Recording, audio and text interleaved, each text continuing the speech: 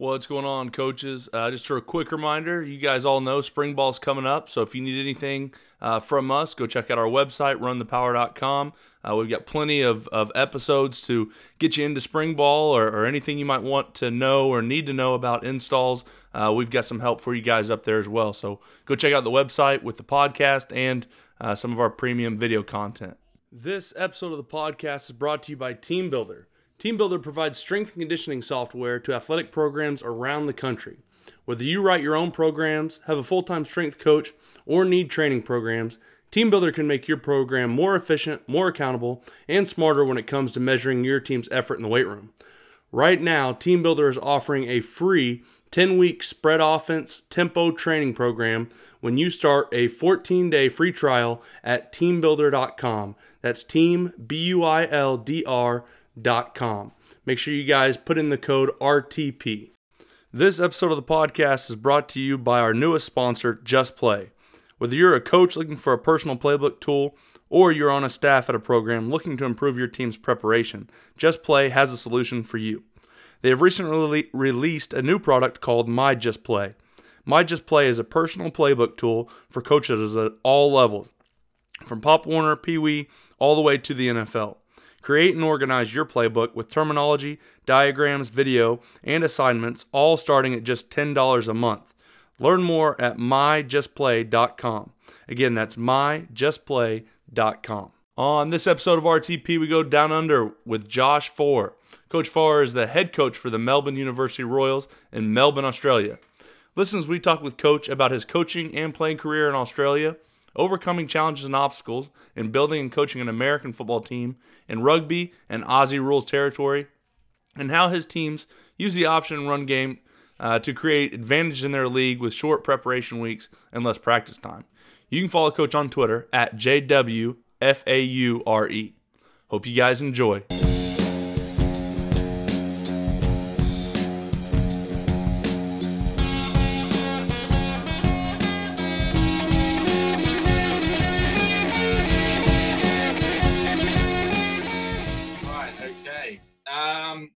So obviously not your traditional story that you're used to hearing. I started playing football back in 2012, so 7 years almost now. The way it works in Australia is it's club based, so and that's within each state. So I've been playing for 7 years. And always liked the strategy and the X's and O's. So 2 years after starting playing, I began coaching as well as playing. So coaching our under-19s, my club's under-19s team. And been coaching since 2 years as an assistant on the offensive line and defensive line, and then head coach ever since. And then various, whether I'm coaching the offense or the defense, just depends on who puts their hand up to help coach that year. So, real short, not too grandeur, that's for sure. How'd you get into football? Is that, again, I'm going to ask a lot of really stupid questions. I'll try not to ask any obvious stupid questions, but I can't promise that. I'm just a Southern guy from Oklahoma, so I'm not the smartest. I was out in California, and there's a street called Broadway, and when I was at Houston playing for them, and I was all excited. I was like, "All right, we're on Broadway Street," and then everybody laughed at me. So I'm not a traveled man by any means, but so I don't know how big football is. I know there's obviously there's rugby, and then there's Aussie rules football, which I'm not real. I don't know a lot about, but I know that's a thing. Is there also football? And then if so, how big is that as you're growing up? Or is that something you got to get into at an older age where it's like, do you just kind of stumble upon it? Look, it's a niche sport here. We have Aussie rules, rugby, both codes, so rugby union and rugby league. We have soccer and basketball. So they're probably the biggest sports in Australia. and American football, very, very tiny in comparison. We have most states have an under 15s competition. So that's from anyone ages 11 to 15. And then we have under 19s in every state, which is 15 to 19. And then you have men's. That's how it works. So you can get into it when you're fairly young. Most don't. We tend to find a lot of people play other sports and then come across just from watching the Super Bowl, really. So you find 16-year-olds, 17-year-olds, that's when most people start. So is the Super Bowl pretty big there as well, or is it just another, oh, hey, it's Sunday and there happens to be the Super Bowl on? Because here it's like what they say, it's like the second biggest food day of the year. It's like a huge, huge deal, obviously. Is it just kind of another Sunday, or maybe it's a Monday there? I don't, with the time change. It's a Monday. So it is just another Monday for most people. It is growing in popularity. So a lot of the places in most CBDs will host the event and show the game and try and make something of it. But it's definitely nothing as big as it is, I'm assuming, over there. Who would be like the favorite NFL teams in Australia that you'd kind of, associate with the most? I mean, obviously it might be your own opinion, but I mean, I know in some of the, the southern states here, like in Mexico, a lot of them are, Cowboys fans because it's one of the closest teams. So what would you kind of have to venture to say in Australia, who's the team everyone's following, or maybe they love to hate? I think everyone, most people will know of the Patriots. And so a lot of people who are just passers by in the sport will follow the Patriots, and it helps that they win a lot. That's right. They're in every Super Bowl. Yeah, it's crazy. I don't know how, but they've got something there.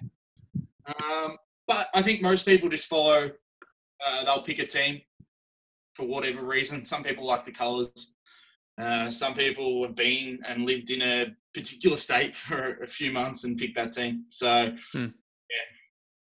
So going back a little bit to Aussie rules football, is that how similar is that to, like you're talking about your club team being, I think you said it was 15 and under. How similar would that be to what you guys are coaching or playing? And is that just like, is it completely American football, the 15 and under, the 19 and under club teams, or is it like a little bit of a mix between Aussie rules and American football? It's completely American football. Okay. The only difference is under 19s is 9 men, nine on the field. Wow. So you just remove your 2 offensive tackles on offense and find 2 players you want to take off on defense. The under 15s is 7-man football. So that's really hybridized, and I don't quite know the ins and outs of it all, but basically you have 3 offensive linemen, a quarterback, and then you've got the leftovers. So there's 3 eligible players on offense, and defense you must have 2 defensive linemen, and then the rest as you see fit. But there's it would be almost impossible to try and bring Aussie rules and American football together into a sport. Vastly different. But yeah, some of the skills translate, but yeah, very different and would make it very hard. I told you there'd be some dumb questions coming through. No, that's fine. You'd be surprised how many people ask questions like that. I know there's been a pretty big run, on punters, whether it's college or the NFL, but a lot of punters now they're pulling them out of Australia because of the Australian rules football, and some of the crazy things they can do with the ball, the spin, the way they can get it to back up and stop, and some of the rugby kicks. Is that something that's kind of learned maybe at a young age, maybe in some of the PE classes and things like that, or maybe you could expand a little bit on that, because I mean, it's really uncanny. There's a ton of punters now that have come from Australia. Yeah, look, my opinion is every college should come over to Australia and pick up a kid to kick a footy for them. It is something that we learn from a young age, probably much like most people over there learn to throw a football at the age of 2. People over here learn to kick a footy and that from a very, very young age. So it's in our PE classes. You grow up with it. And you sit there at recess and lunch at school, bucking around with mates, trying to figure out how can we get the football to do this and how can we spin it so it basically comes back to you when you're by yourself, and so you can do all different kinds of things with it. Yeah, so to say the punter at Houston right now, I think he was from Australia, but you got him, and then I want to say the guy at Miami Walls. I don't know if you've seen the pictures of him. It's the most Miami-looking punter I've ever seen. But both of them are like 26 years old to come over as freshmen. Yeah, it's the company over here, ProKick. They do a really good job of getting AFL and soccer players and rugby players, sort of in the right frame of mind and get them used to kicking the American football. So it's a really good company, and they're really successful. You feel like the game over there is only going to grow? I mean, I know a lot of times you hear Roger Goodell and some of them talk about, growing the market to make it more of a worldwide game. Do you feel like that's happened? I mean, in the years that you've kind of been involved with, American football in Australia, do you feel like numbers just continually are growing and there's going to keep being more and more club teams? The numbers are definitely growing, and it's becoming a much more popular sport. If Roger Goodell wants to bring a game over, that'd be brilliant and would only help. Right. There's only sort of one limiting factor, and that's just the fact that there's not enough funding in the sport. So it makes it really hard. The way it works here is, if you're playing rugby or football or soccer at any decent level, or even basketball, you're getting paid to play. So that makes it hard. You can't compete with that. At the end of the day, people do it as a side job, a hobby, a weekend warrior type thing.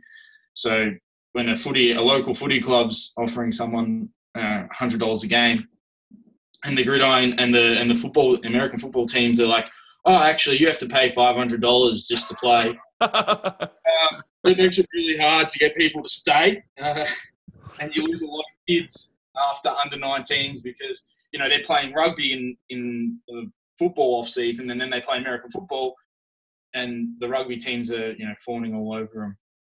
So do you have a bunch of the guys that are on your team, or that when you were coaching? Obviously, are they a lot of those guys coming over from rugby? Would you say almost 100% of the kids that are in football are in their off season of rugby? I'd say in the under 19s and below, a lot of them are rugby or Aussie rules. Actually, almost all of them would be playing another sport in the American football off season. So rugby, football, or basketball. I say that's interesting to hear. I mean, I've always thought, there's a couple of times where I thought, hey, you go to some of these, nations outside the United States and really help try to kind of develop and grow the football game. Just thinking from lineman standpoint, there seems to always be kind of a shortage of linemen. Well, there's big people all over the world.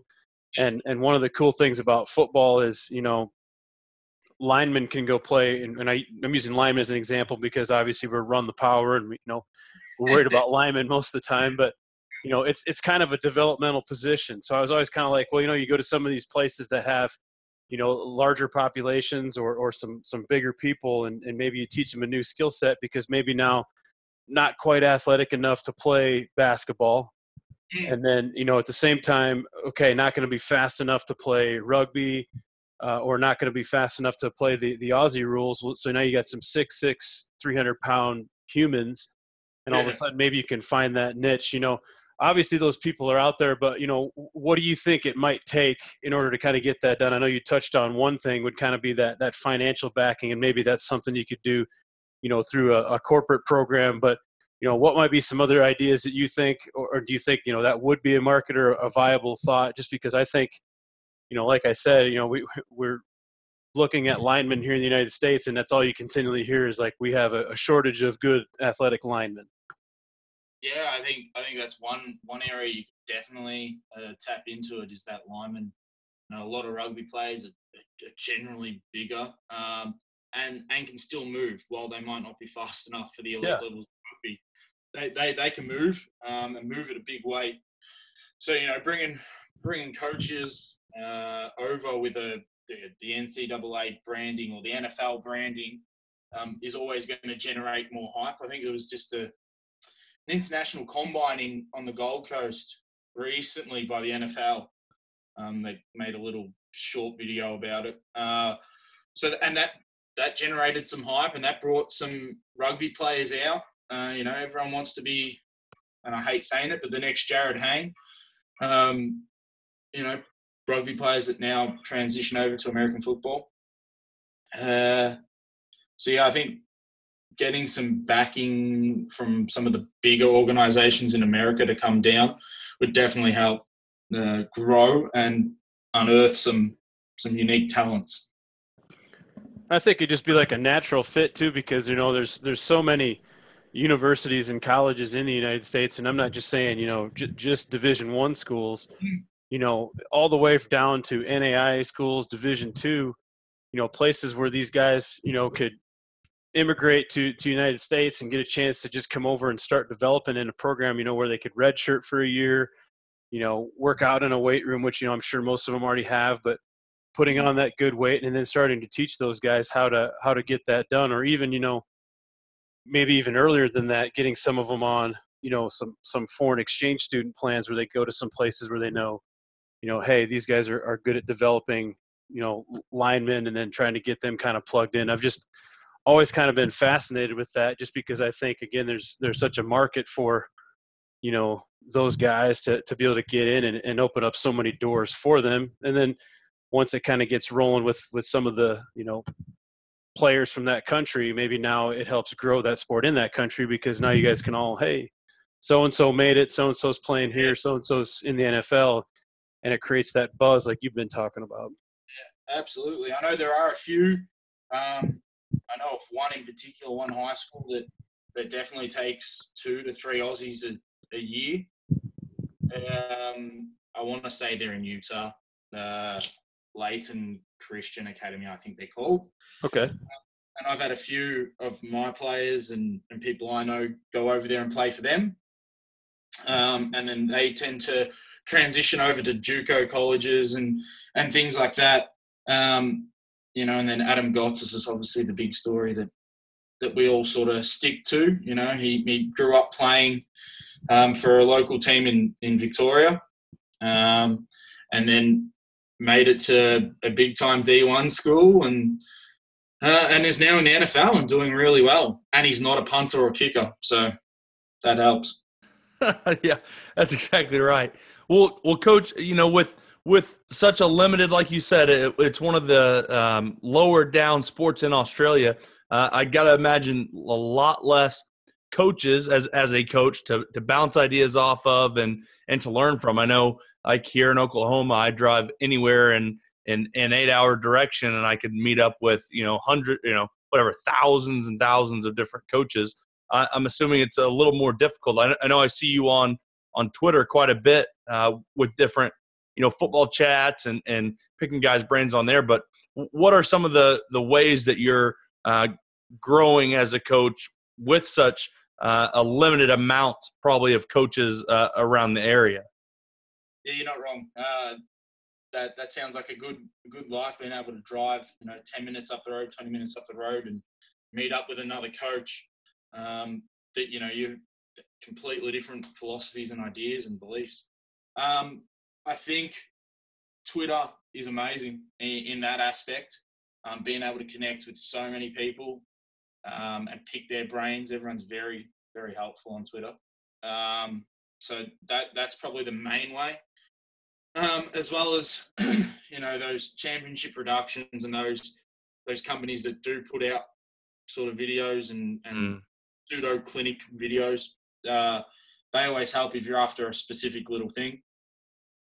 But yeah, then it's just finding the coaches here that do, without putting it badly, do take it seriously enough to want to get better. Some people literally just, they do it for the fun, and they want to help their club, and that's fine. I'm sure you get it over there in youth football with dads. They want to help out, but it's not something that they strive to do better in. So it's just finding those people here in Australia and just getting in contact with them and chatting with them and things like that. But yeah, it's vastly different.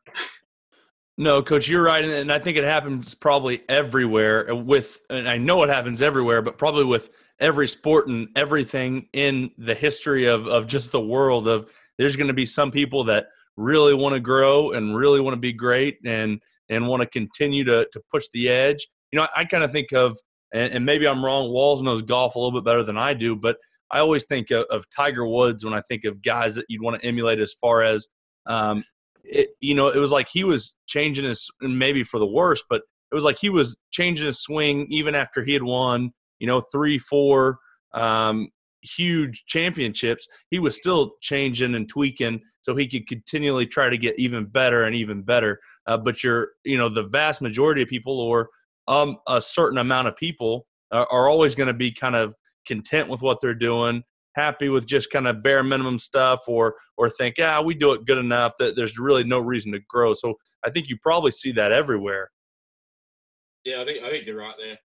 Tiger Woods is a good one, actually. It's a good analogy. Is that right, Walls, or am I way off base? I just know someone told me that once. It's like one of those things. Like someone told me that. I did zero research on it, and so I just always have went with it. So it makes a good story, even if it's not true. Yeah, he changed his swing. I mean, he'd be at the top and he's blowing guys out. Heck, he's won 80+ tournaments, maybe even 90 tournaments in the PGA, and I think he's won 14 majors. And like I said, he's changed his swing completely, all the way 3 different times when he was on top. And then not to mention, him doing that and continue looking to refine. But think about how he forced everyone else to raise their level.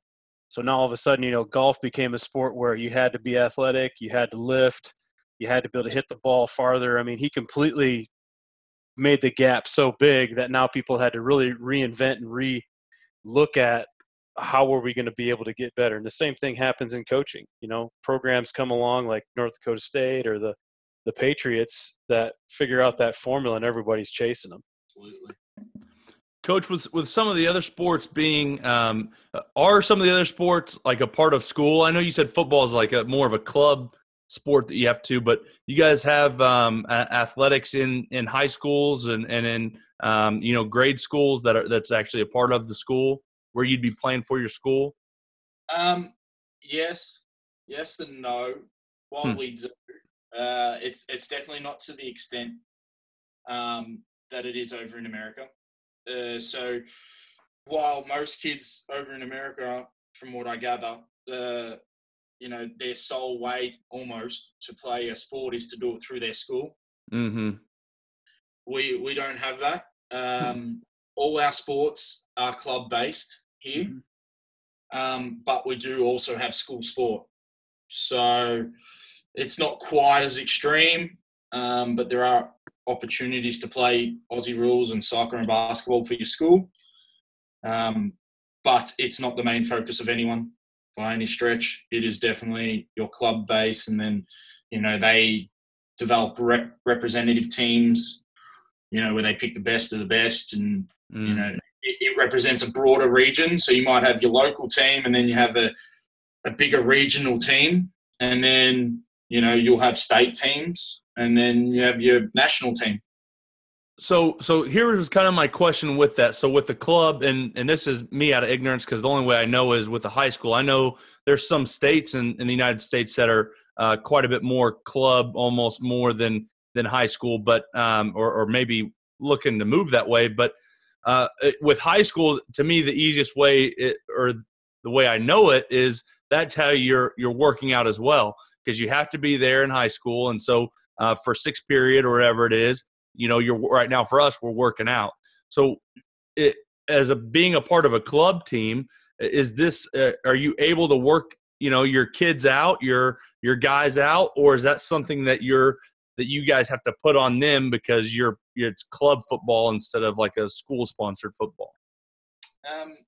You could enforce it and get it, but it's very difficult. So the way it generally works is, guys, we need to be stronger, faster, bigger. Here, we'll give you a program, or go speak to a professional, more to the point, and then it's on them. It's on them to go to the gym, whether they want to do it in groups or not, totally up to them. We generally don't have much say in that. We're solely committing them to on-field practice and use of the internet to get some, chalk talk type scenarios up. But yeah, no, we don't have that sixth period where we can say, all right, everyone's in the gym, let's go lift. Let's go lift as a team. So we don't have that aspect. Man, that's got to be tough. I can't even imagine, the logistics, being a head coach. I suppose, trying to get everybody there sometimes can even be an issue if you got guys doing many different things, finding the time. It sounds like you're pretty resourceful, Coach, being able to use some of those tools, be it the internet or Google or Twitter or whatever it may be. I imagine that becomes a pretty big part of what you guys have to do, being resourceful and finding ways to teach things very, very efficiently because of that time aspect. Yeah, definitely. I don't claim to be the best at it, but I try to use technology where I can. Every kid has a phone, a smartphone, iPhone. And most, or if not all, kids have Facebook or social media of some kind. So Facebook tends to be the way we all communicate to the kids, whether that be putting up practice plans, showing them clips on YouTube, or game footage or anything like that, or putting up this is what we're gonna learn today. Here, you get it a day before. Yeah, technology definitely helps. But yeah, it makes it hard only being on the field at most twice a week, for 2 hours each time. It would be much better if we could emulate what you guys do and get 3 to 4 times on the field with the kids. That'd be great.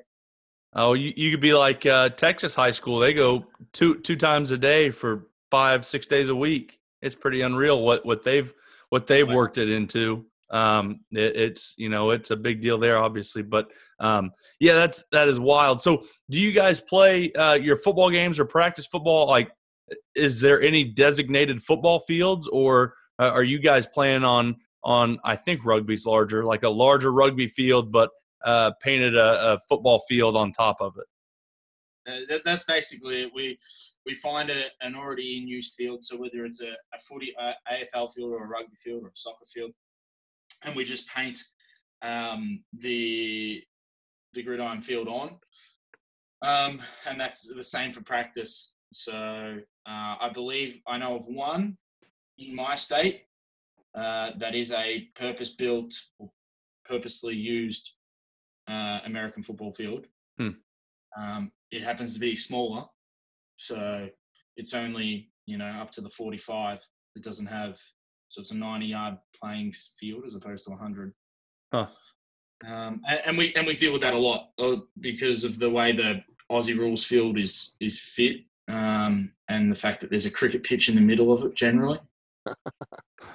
That makes it hard. So they have to play on the one side of the footy field, and the only way it fits into the oval shape is to have it as a 90-yard playing field, and sometimes 9 to 8 yards in the end zone. Wow, a cricket pitch. I don't even know. That's not one that's made it over here. I've seen it on TV, I think.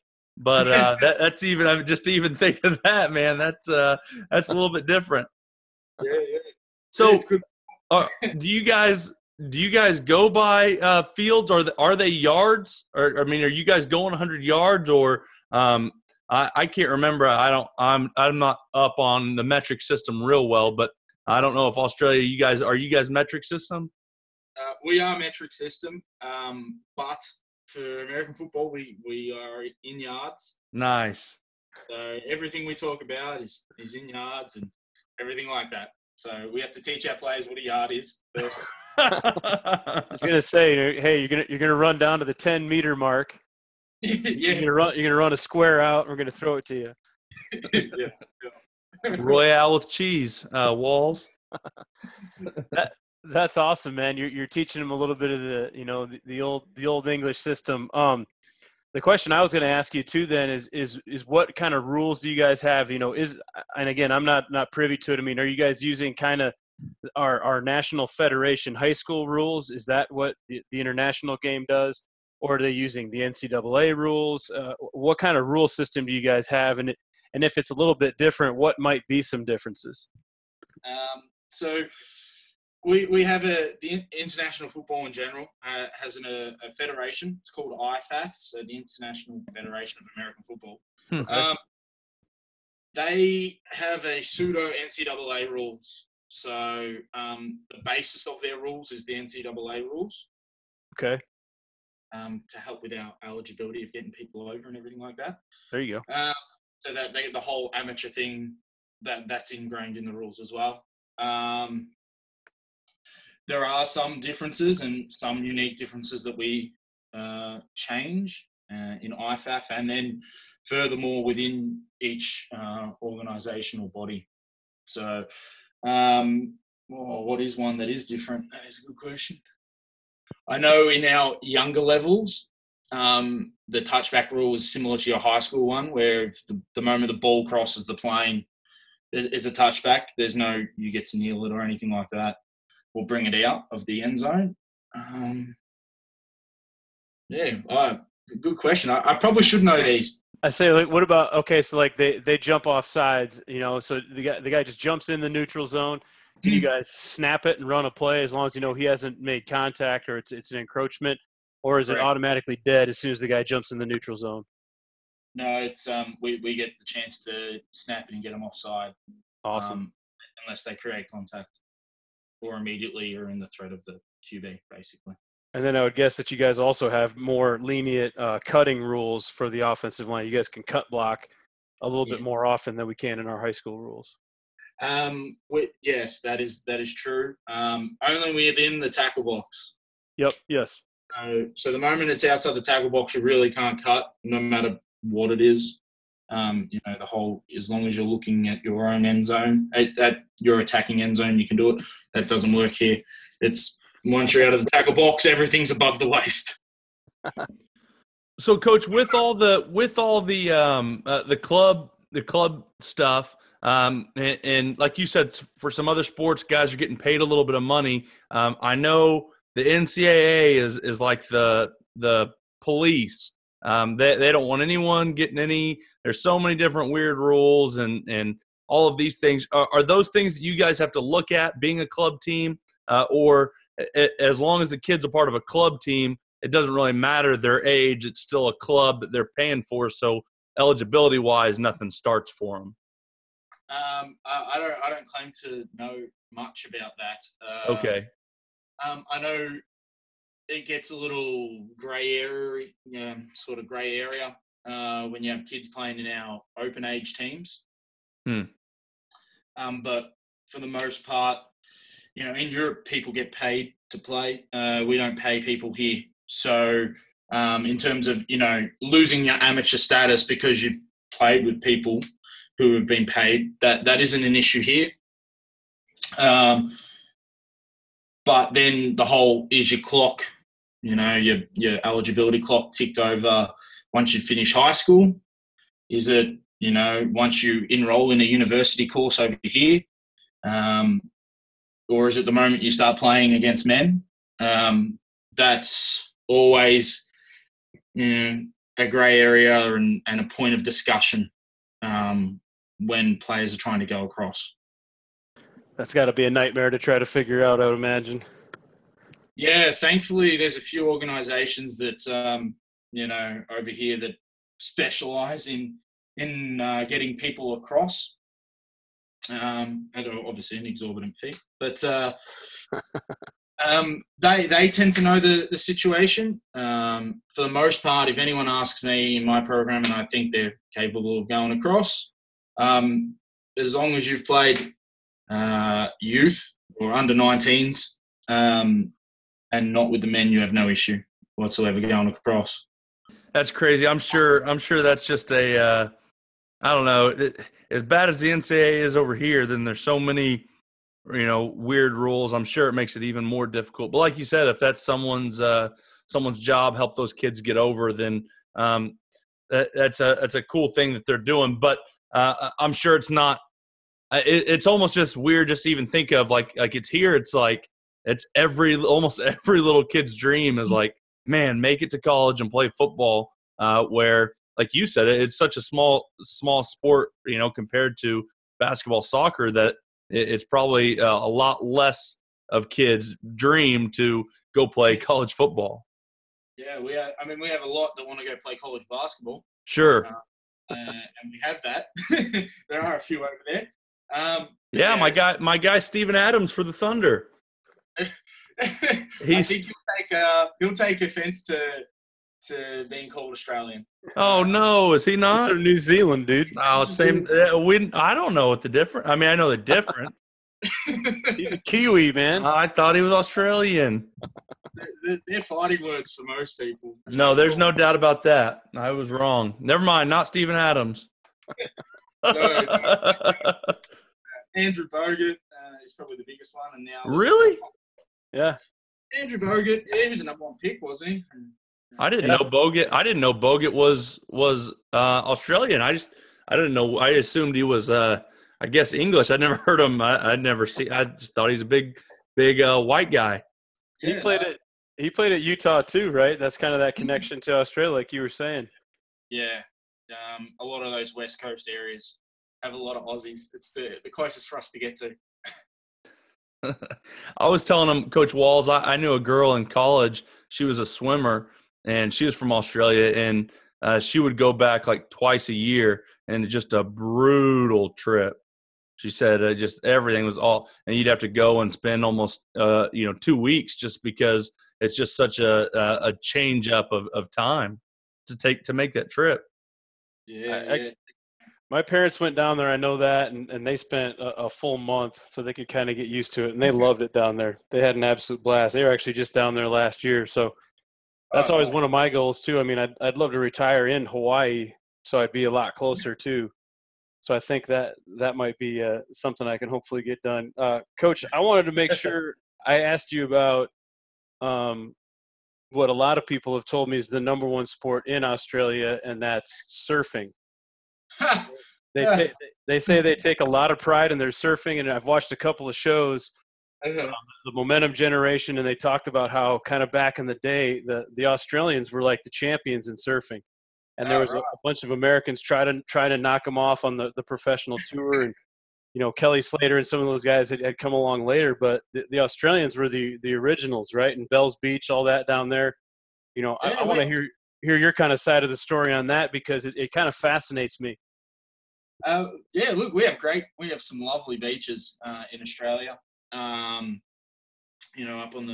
Up in Queensland, or in WA over in the west, so Western Australia.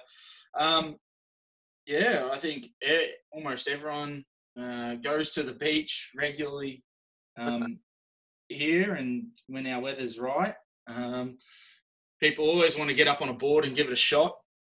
I think it's a similar thing. You learn it when you're young, and people it becomes ingrained in them. So I think we definitely can say we're one of the better ones, I reckon. I thought it was interesting. You watched the show, and I mean, it was like cutthroat, like guys trying to take their waves and stuff, and guys are punching each other and getting out of my way. This is my wave. I'm going to get it. I mean, it was super competitive, and I thought it was awesome. I was just loving it. I heard it gets pretty violent out on the waves. people cutting people off and knocking them over and ending up in brawls and punch-ons. So, yeah, sounds like fun. Coach, what part of Australia are you from? I'm looking at the map right here. Down the bottom, it's Victoria is the state. So bottom. I got you up at the very bottom. Is Melbourne? That's is that a big city there? That's our capital. Oh, it's the capital. And how do you pronounce? Is it Melbourne or Melbourne? It's Melbourne. Melbourne, yeah. That's what my parents had called me, like, yeah, we're spending the day here in Melbourne. And I'm like, well, I don't know what that is. Like, it's the biggest city in Australia, you idiot. Oh, yeah. You mean Melbourne? Like, no, it's pronounced Melbourne. Yeah, oh, hey, I didn't know you guys were like native speakers now, you know? I'm glad they got it right. I'm very glad they got it right. Yeah, she's correcting me the whole time. I'm like, geez, all right. Well, my grandma is from Melbourne, Florida, so I saw it and I just assumed it was the same pronunciation. I could have been wrong about the one in Florida. she probably never told me. Just thought I was a dumb kid from the South. Whatever, just say it however you want. That's how it generally works. Just say it how you want. Man, New Zealand's just kind of a little island off of Australia, huh? Yeah, but don't tell them that. That's for sure. All right, yeah, I definitely won't. I mean, that is really cool, and it was crazy to me because just meeting someone like you said, it's 6 here and it's 11 a.m. or 11 a.m. there, 6 p.m. here, so that's whatever, almost. I'm not gonna be able to do the math, but it's 14, 15 hours different. But being able to meet a guy that coaches football and 14 hours away, completely different country, a bunch of different things, but is an offensive line coach 14 hours away coaching football was why I was so excited to meet and talk with you, because it's just so cool to see what the game of football can do and bring two guys that you seemingly would be quite a bit different. Again, 14 hours in between, but still both guys coaching football. Yeah, absolutely. It's amazing what sport can do. Any sport, really. It's sure. Fun. Coach, what are some of the things that maybe you kind of have gleaned, whether it's Run the Power podcast or some of the stuff on Twitter, what have been some of the biggest revelations for you kind of as an offensive line coach, and maybe you've seen some of that kind of bang for your buck now that you've gone back and you've taught your guys and coached it for them? As offensive line wise goes, I definitely think Charles Bentley's stuff is a wealth of knowledge and help for coaches and myself in particular. The way he explains things and simplifies it down to key rules. It's brilliant to get our players in something that is very unconventional for us. That being an offensive lineman stance, it's nothing we do ever in any sport. Mm-hmm. So he's been brilliant, and then just talking to people through the different Twitter chats as well, and picking up little tips and hints, and where you should place your hands on a particular block and things like that have been brilliant for the offensive line side. And then I think in terms of broader football, being a head coach, I learnt most of the systems that I want to run and use online from coaches through Twitter, and then they send me stuff and I chat and ask them millions and millions of questions. I'm sure they get sick of it and they dread seeing a notification pop up with my name on it. They're like, oh, not this Aussie again. It's another question that I'm sure to them means absolutely nothing. And it's something that is second nature, but it's very helpful. So appreciative to everyone. I didn't even think of not getting in a stance for anything else. I mean, I guess that football is kind of the only time you're getting into a stance. But like to me, it was just that's what I was doing at like 7 years old. But a place where or even anywhere that you're not getting into a stance to do anything else, and you're really not. It's just kind of solely for football. But I was around so much football that I saw it all the time. Yeah, it's very different. And trying to get our players into that stance is even more difficult.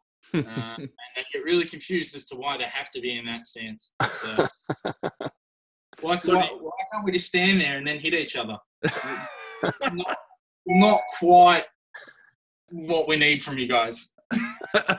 So do you go with a 2-point or a 3-point stance with your guys? I've done a bit of both. While I was just an offensive line coach, we tended to go to a 2-point stance, just based on the system that the head coach wanted and what we were trying to do, and it made it easy for everyone to see. But, since being a head coach, I tend to preach more of a 3-point stance. But as a player, I don't really like a 3-point stance. So I'll play out of a 2-point stance as an offensive lineman, unless the head coach decides, hang on, no, we're all got to be in 3-point stances. But most coaches over here are fairly fluid with it and do what you're probably best at and put you in the best position. So are you still playing now, playing and coaching, or are you just coaching now? Still playing and coaching. Last year, so 2018, I wasn't coaching as a head coach. I was just an offensive line coach and player within the men's program. The year before that, I was the head coach and player. And then prior to that, I was a player in the men's program, and I was the head coach of the under-19s program. So how does that go? I've always heard it was kind of that happened a bunch in the U.S., but probably 20 years ago, and it happened all the time with basketball. There's always guys that were player coaches, and happened a bunch in baseball as well. Not as much anymore. Even the baseball coaches still look silly, in my opinion. They always wear the baseball uniform, and they're like 90 years old. But that's another tangent. But how is that? You're trying to control an offensive line group, and you're trying to coach, but you're also playing with those guys. Yeah, it's difficult, and you tend to, depending on how you're looking at it, one or the other suffers. It's very hard. So while I was a head coach and player within the men's program for a year at one club, I was more focused on being the head coach. So I wouldn't practice as often or as much during it, and I would make sure the practice is done and everyone's getting what we need to get done. And I'd come in very cold and run in scrimmage or in team sessions. But yeah, that's tended to be how it goes. Whereas, so you tend to have your playing suffer. That would be pretty dang cool. I know it's fun for me sometimes in the summer when our quarterbacks are gone. I mean, there's no way I'm putting on the pads and I'm going to hop in there on the offensive line. That would be bad. I mean, probably for both people, I'd hurt something, or I'd hurt some younger kid or something, trying to cut block them because I'd be having too much fun.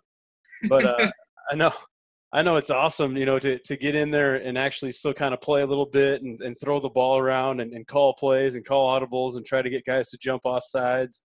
I think honestly, I mean, it might, like you're saying, it might suffer, but for you, it's got to be pretty dang cool and pretty dang fun. Yeah, it's fun. If I was a quarterback, it'd be much more fun. That's exactly right. Right? You could just drop back and, being the OC, you could run everything at the line of scrimmage and not have to worry, and it'd be so much better. But yeah, it is a bit of fun. Winning a championship as a player coach was always good. That's cool. So then I got to ask you too. I mean, it's always a question you ask. I know guys in the United States, when they've played offensive line for a long time, every one of them wants the offensive coordinator to call run plays. Is that kind of the same there? Like, hey, when we're down in Australia, all the O-line want to run the ball and smash guys, or are they kind of like, hey, the both, pass protection's okay. Most guys here are like, hey, I want to run the ball and smash people. At most, offensive linemen want to run the football because they can run at someone and try and knock their head off. That's right. But that's still the same. Most bigger boys, they want to run the ball because it means we can, get some people moving. Love it. So with the obviously, only being able to see certain football games or certain football teams, I would assume that like here in Texas, Oklahoma, you got most of our schools are running, spread, no huddle type offenses. What's the majority of the offenses that you're seeing around your area? What kind of offense do you guys see the most? Well, the internet's a wonderful thing, and we can watch almost every game. Don't tell anyone that. You tend to find most people now are just like I'm sure they are in America, are enamored with the spread no huddle, and that's no different here. A lot of our teams will run a spread, less so the no huddle aspect. Or the tempo aspect. Most of the time, they'll generally still huddle, but it is a spread. Most teams are spread, and they'll try and it's almost spread to run in that aspect. That we don't grow up throwing a football, so throwing the football's a little less perfect than over there. So the run's a lot more efficient to run the football. So they'll spread to run most times. Actually, I'd say almost all teams. That's really interesting. Well, it'd be really cool to see a team that decided they were going to go flex bone and do something completely different. Funny you say that. That is what I run. So is that right? Yeah. That's awesome. Yeah, we run. So when I was the head coach, and when I am the head coach, we run a pistol flex bone option team.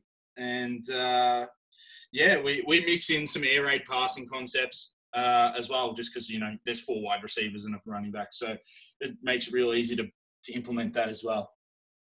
So it's a really hybridized and version of it all. I was going to say, I bet that's got to give defensive coordinators that you guys see just headaches because it does anywhere that you're not seeing a certain offense and then – you see them once a year or whatever, once a season, and nothing else like that.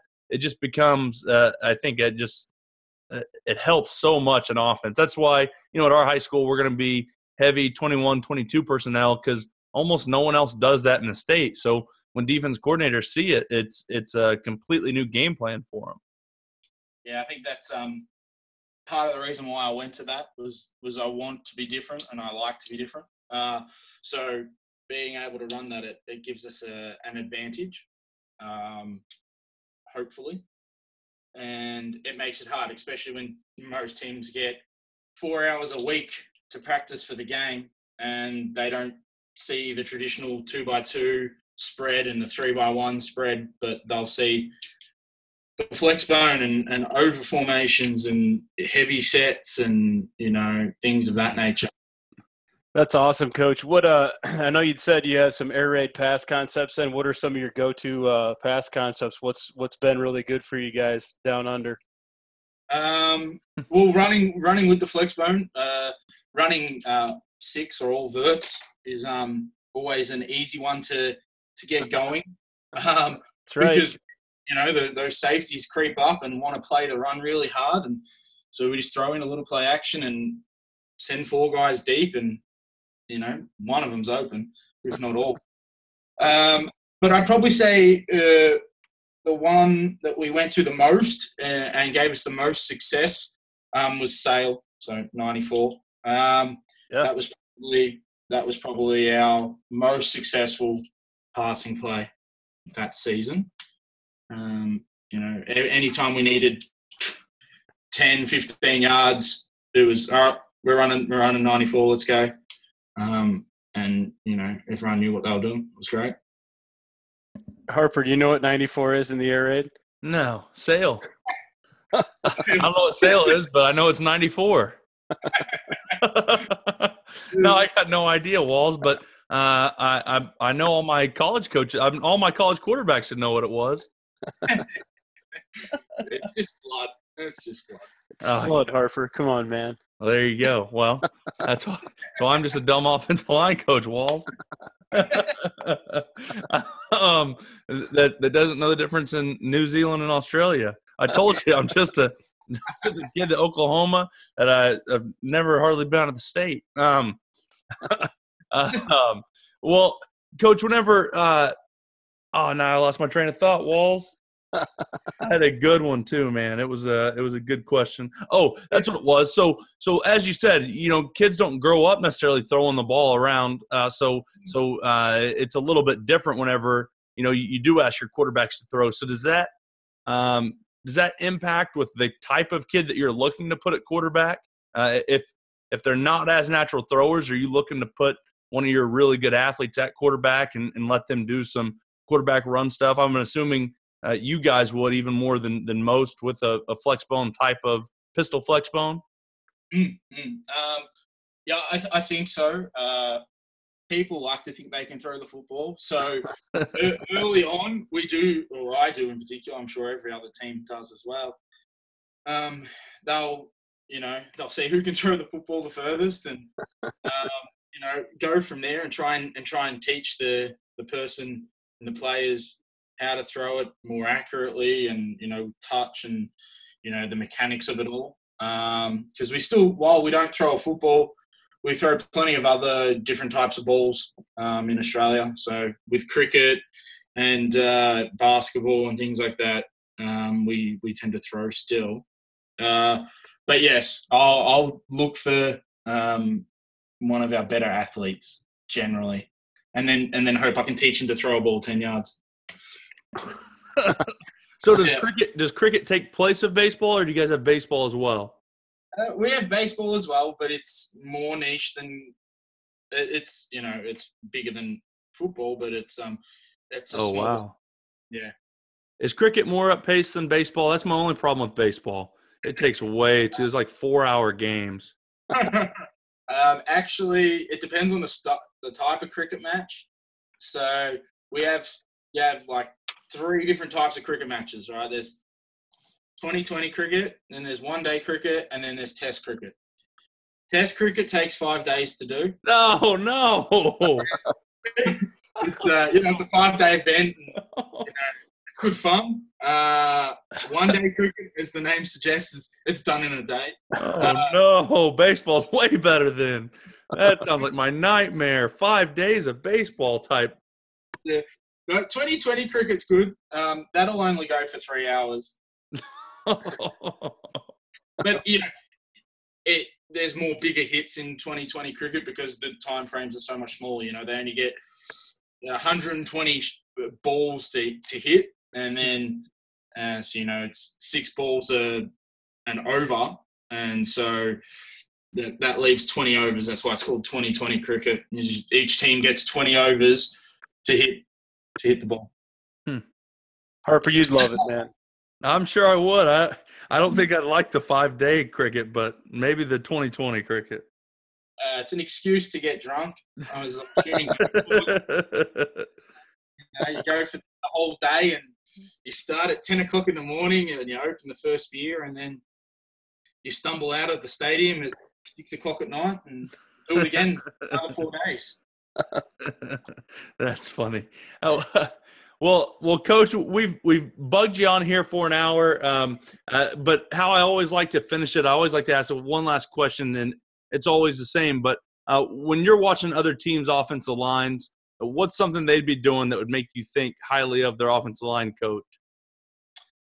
It's their intensity and tempo off the play, so out of the play. Everyone wants to hit everyone really hard during it and in between the whistles. But it's when the play's dead, what are the offensive line doing? If they're no huddle, are they running to the football and getting in their stance?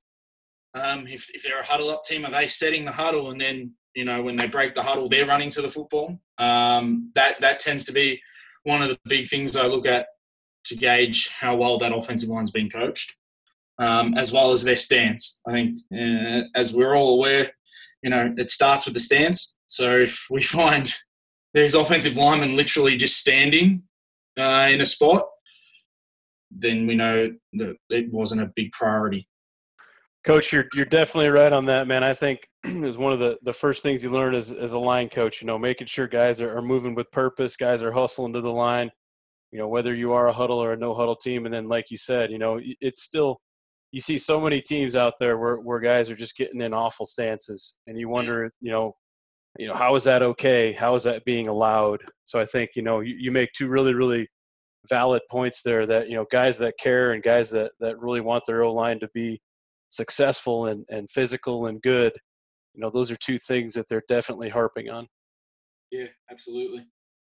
Well, Coach, last thing, if a guy was going to take a trip to Australia from the States, where would you tell him to fly into? Where's the place he's got to see if he's got a week in Australia?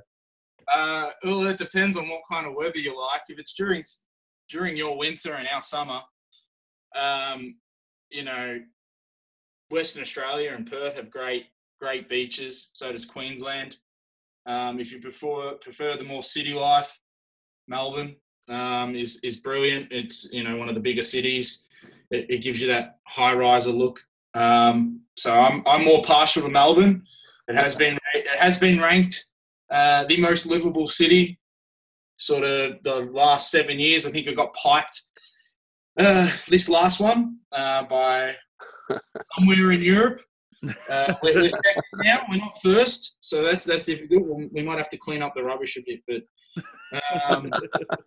yeah, I'd say Melbourne, unless you're really, really keen on hot weather and beaches and want to try your hand at surfing. Then I'd probably say somewhere in Queensland. Awesome. Well, Coach, if you're looking for a guy up here in the States, and maybe you've already hooked up with him, but Will Hewlett is a guy that had come from Australia and played up in the States, and he's a good buddy of mine. And I'm not going to lie, he's one of the best QB coaches I've ever seen. So, if you want to get some hints from a guy, Will Hewlett's the guy to connect. And if he knows you're from Australia, I'm sure he'll give you all the secret sauce. It sounds great. I see his stuff on Twitter all the time, and now he's got Snapchat and Insta going off. So I'll definitely have to hit him on it. And that's going to do it for this episode of RTP. We want to again thank all of our sponsors. You guys make sure and go check them out. Help grow our community by telling other coaches about Run the Power. And if you enjoy running the power, go get your shirt, long sleeve, or hoodie at runthepower.com. Also, if you have any topics or any questions you would like for us to discuss in the next podcast, simply rate our podcast and then leave a comment in the writer review section of the podcast app. This will help our podcast rating, as well as it'll allow us to answer the questions you all want answered. Make sure and go check out our blog at runthepower.com. Follow me on Twitter at Harper_Coach and Coach Walls at Coach Brady Walls. Run the Power now also has its own Twitter and Instagram, and you can find that at Run the Power. Hope you guys enjoyed this one. Talk to you soon.